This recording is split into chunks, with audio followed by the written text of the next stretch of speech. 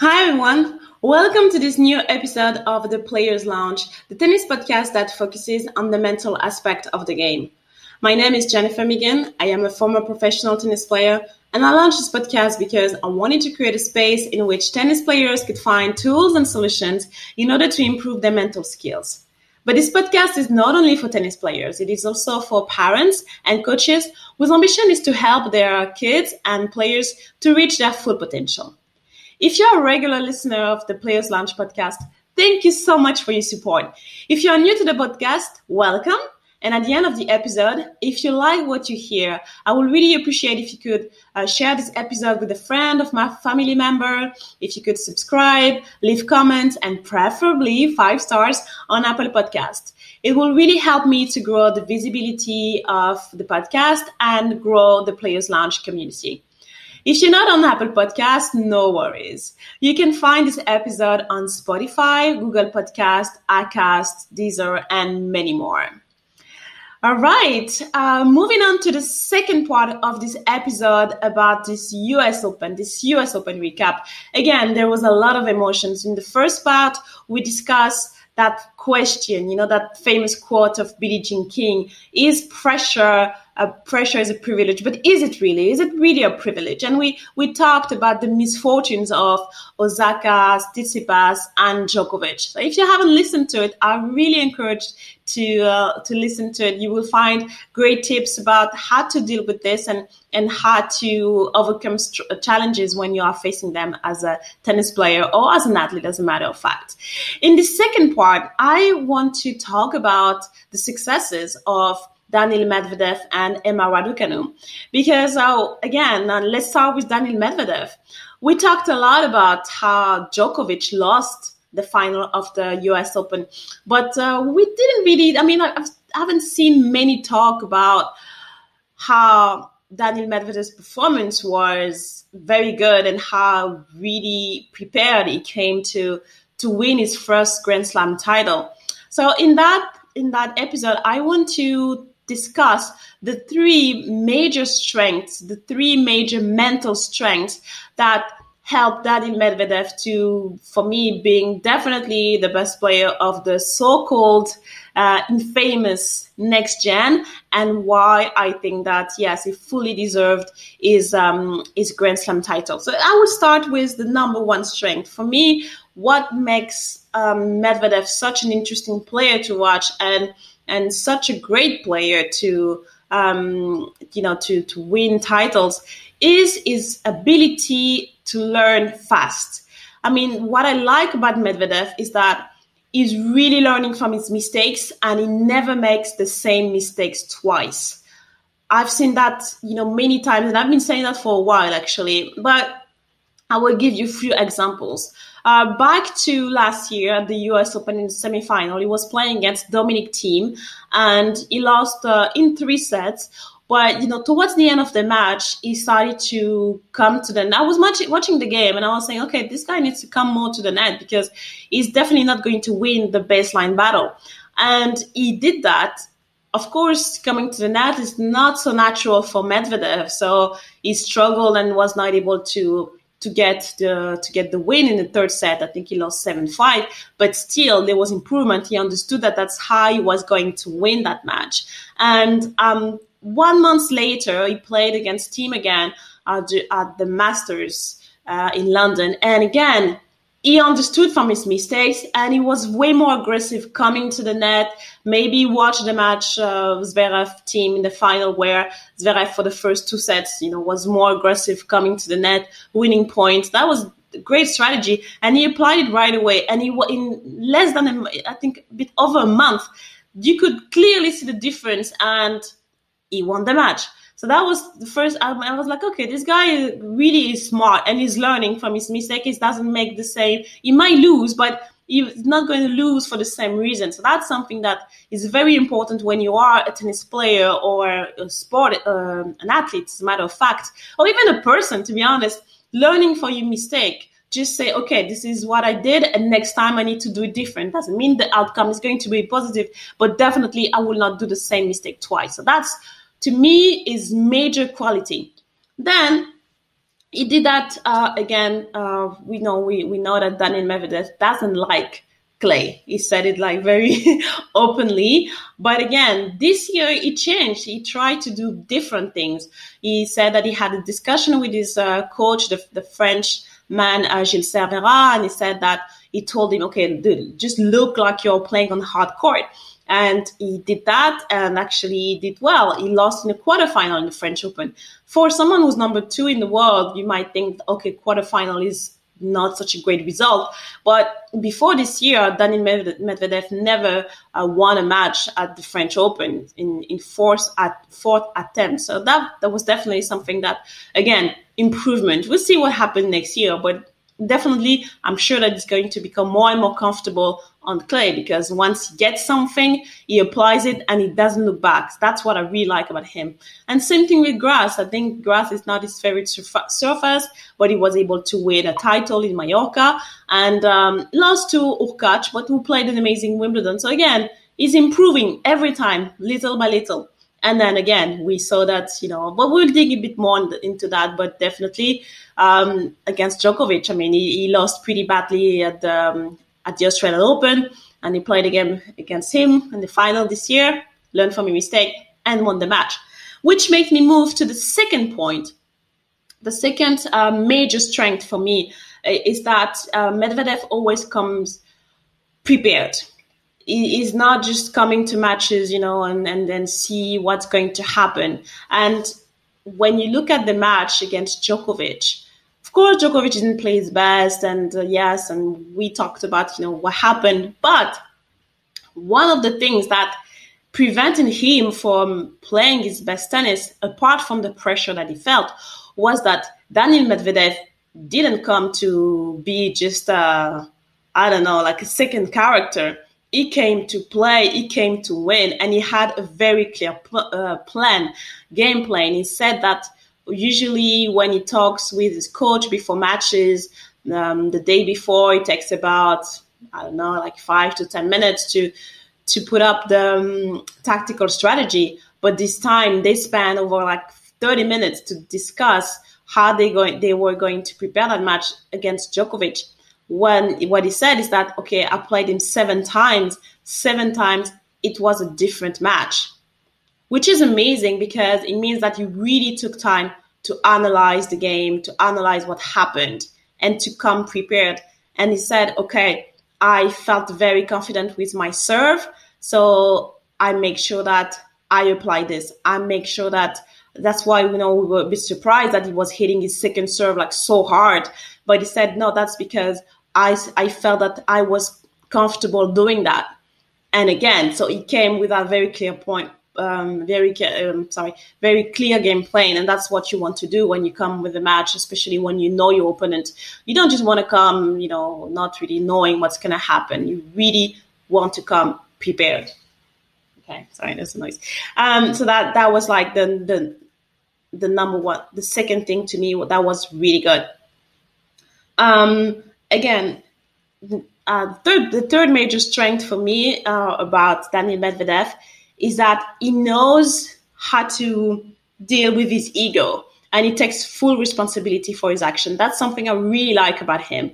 I mean, Medvedev is a guy, he has a very strong personality. He doesn't, he's not trying to be conventional. And remember 2 years ago at the US Open when, he had this, he said to the crowd, okay, well, guys, I just want you to know that when you go to bed tonight, that your negative energy is why I managed to win. I honestly thought that was pretty kick-ass, but again, and then it drew a lot of negativity. He understood that, okay, that might not be useful for me down the road. So right after, the next match, he came and said, okay, sorry, I shouldn't have said that.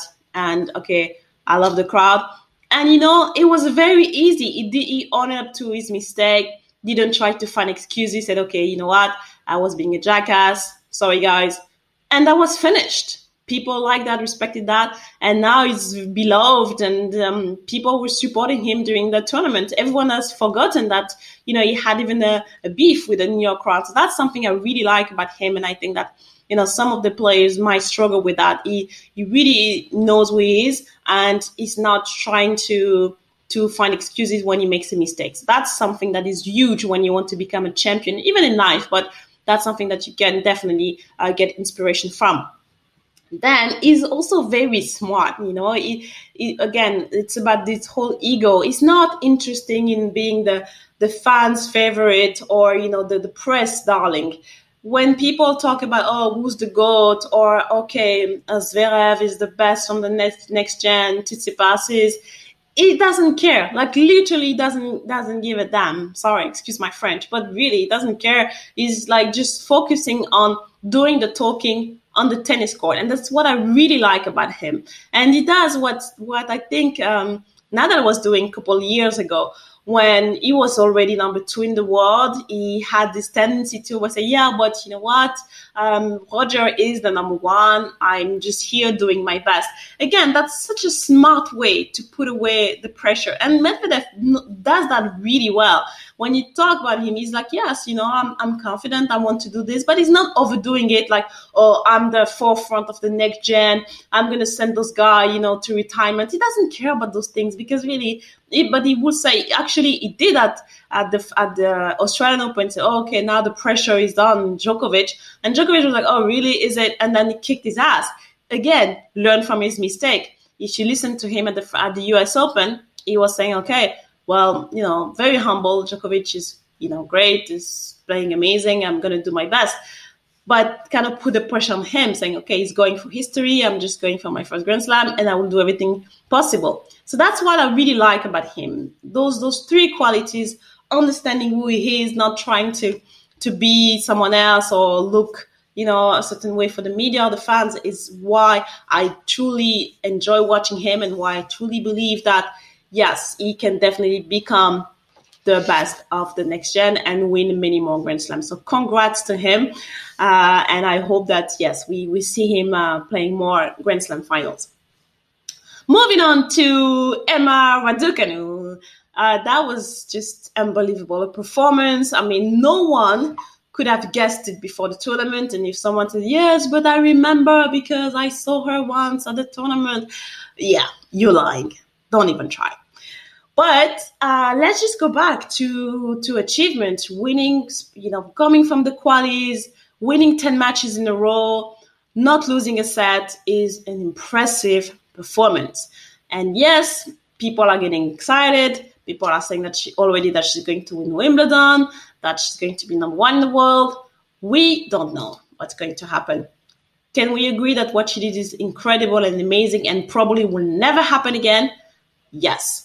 However, before we get all excited and start to tell that she's the next new number 1 in the world, what will be interesting is to analyze some of the strategies that she used in order to win her first Grand Slam title. First, what I've noticed about Raducanu is that, similarly to Medvedev, she seems to learn quickly. After Wimbledon, she had a wild card, made it to the 4th round, retired against Tomljanovic because she had trouble breathing. I think she said that she was overwhelmed with the stress, with everything. She learned from that. She said that she really used that experience. And sometimes, it's very difficult when, especially you are a young player or when you are, reaching a level of success that you hadn't anticipated. Of course, we all want to be successful, but sometimes it happens quicker than we thought it was going to happen. And I think this is what happened with Raducanu. She maybe wasn't ready for that. She wasn't expecting to play so well, to go from high school, taking her A levels to be on the center court on court number 1 at Wimbledon and just being overwhelmed by that. But she said that she learned from that so very quickly too, and she definitely did, because she was not impressed playing on arch-to-arch at any time during this tournament. So learning very quick from your mistake, again, is, I think, one of the biggest strengths. And then she has a really good team. She has a solid team that she spent time with. And she said, okay, the whole time, me and my team, we were focused on doing things one day at a time. We were not projecting ourselves. We were just saying that we were focused on the craft. And the focused on the craft in one day at a time is something that we hear over and over when we listen to the great champions, that mentality. Yes, there is one more to go. Still, job is not done, to cite Kobe Bryant, and actually Djokovic said that as well. Job is not done. So just focusing on what you have to do one day at a time. And then she said, when I played my first round of qualies, I didn't expect to be playing the final. I just focused one day at a time. I was happy to made it out of the qualies. Then it was okay. I was great that I won one round, etc., until then she won the whole thing. So that's one thing to approach things, and especially when you focus on your craft, it helps you to be more confident in what you do, and not just to project yourself and create unnecessary anxiety. So that's number two things. Then what I've noticed against when I watch Raducanu this US Open is that it seems that all the players didn't know how to play against her. All the players, it seems that when you looked at her, she had absolutely no weaknesses, which was quite incredible. And Maria Sakkari, who lost to her in the semifinals, said that when it seems that when we play against her, we kind of lose ourselves. We don't really know what's going on. And she said that I'm not the one to speak on her behalf, but it was the same for Belinda Bencic, who is a good player with a great tactical sense. So for me, it was kind of weird that it seems that she had no weaknesses. But at the same time, it's not a fault if players didn't really find a weaknesses. But what she did really well is that she focused on the strengths and she went full out on them. She didn't try to, overdo things, but everything that she did, she committed fully. Of course, yes, she has no pressure. It was the perfect situation for her, but still, I commend her for doing that. And she reminds me a bit of Maria Sharapova when she came to, the center stage. It was a bit the same. I mean, you knew, and I think that Raducanu is even better technically than Sharapova was when she first arrived on the WTA tour. But what Sharapova was really good at is that although you knew where the ball was going to go, she hit her shot with so much determination and conviction and self-belief and confidence that that didn't matter that you knew. I mean, you still were going to look at the ball pass. And I think that that's what I liked with Raducanu is that, okay, yes, I'm going to serve. I'm going to do the best I can. I'm going to return the same way. She's moving well. And she had the very clear plan. Simple, being aggressive, moving forward, and just doing it relentlessly. And I think this is what, to me, Leylah Fernandez didn't do well. When she played, I was a bit disappointed because it seems that she didn't prepare really well that final. I felt like tactically she was off. And when she actually had all the tools to disturb Raducanu's game, I mean, she's a lefty. I've heard several people say that Raducanu's weakness was a forehand. Personally, I don't really agree. I felt that Raducanu was more struggling when you were playing a shorter cross court, kind of flat to her backhand. And then she was put out of position, and then you had the court open. Fernandez did that a couple of times in the first set, and every single time she won the point. And I was like, okay, maybe she's going to do it, but I guess not. And she played most of her shot to Raducanu's forehand, and Raducanu's forehand was in such good mental state and full of confidence that she was hitting winners.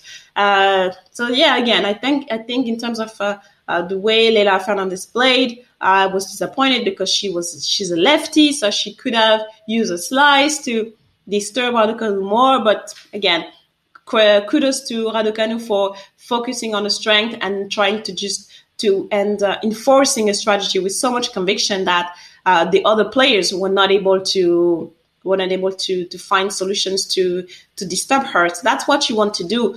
We always want to work on our weaknesses, but I think the great champions, any sport, they work on their strengths, and they are making sure that they play with their strength, not with their improved weakness. That's what you want to do.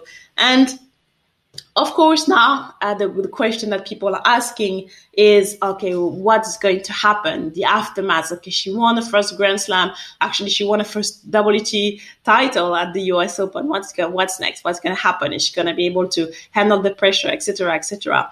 Well, one of the thing that she did right after, she said that, okay, I celebrated with my team. Again, she has this great team, and she said we didn't really do anything crazy. We stayed together and we kind of shared stories, about those past 3 weeks. And I think it was such a smart way to say, okay, I didn't look at my messages. I didn't get all excited. I kind of kept it private. She stayed in the bubble because in order just to be able to process what just happened, although it's incredible and then it might take some time, but still she made the effort to say, okay, that's amazing, but let's just, keep my routine with my team. And I like that. So I think that's why I like this player, and I'm excited for her to be on WTA tour, because it seems that she's a bit mature. She seems that she kind of handles all this fame with joy and fun, and she's not as overwhelmed,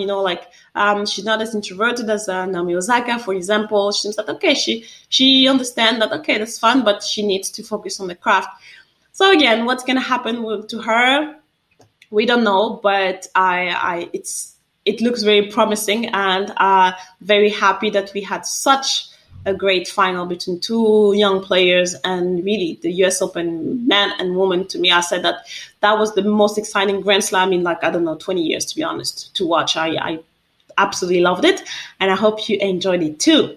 All right, guys, that's it. I hope you enjoyed that episode. Again, if you did, please share it with a friend on your social media, with anyone, and subscribe. And I will talk to you next time. Bye.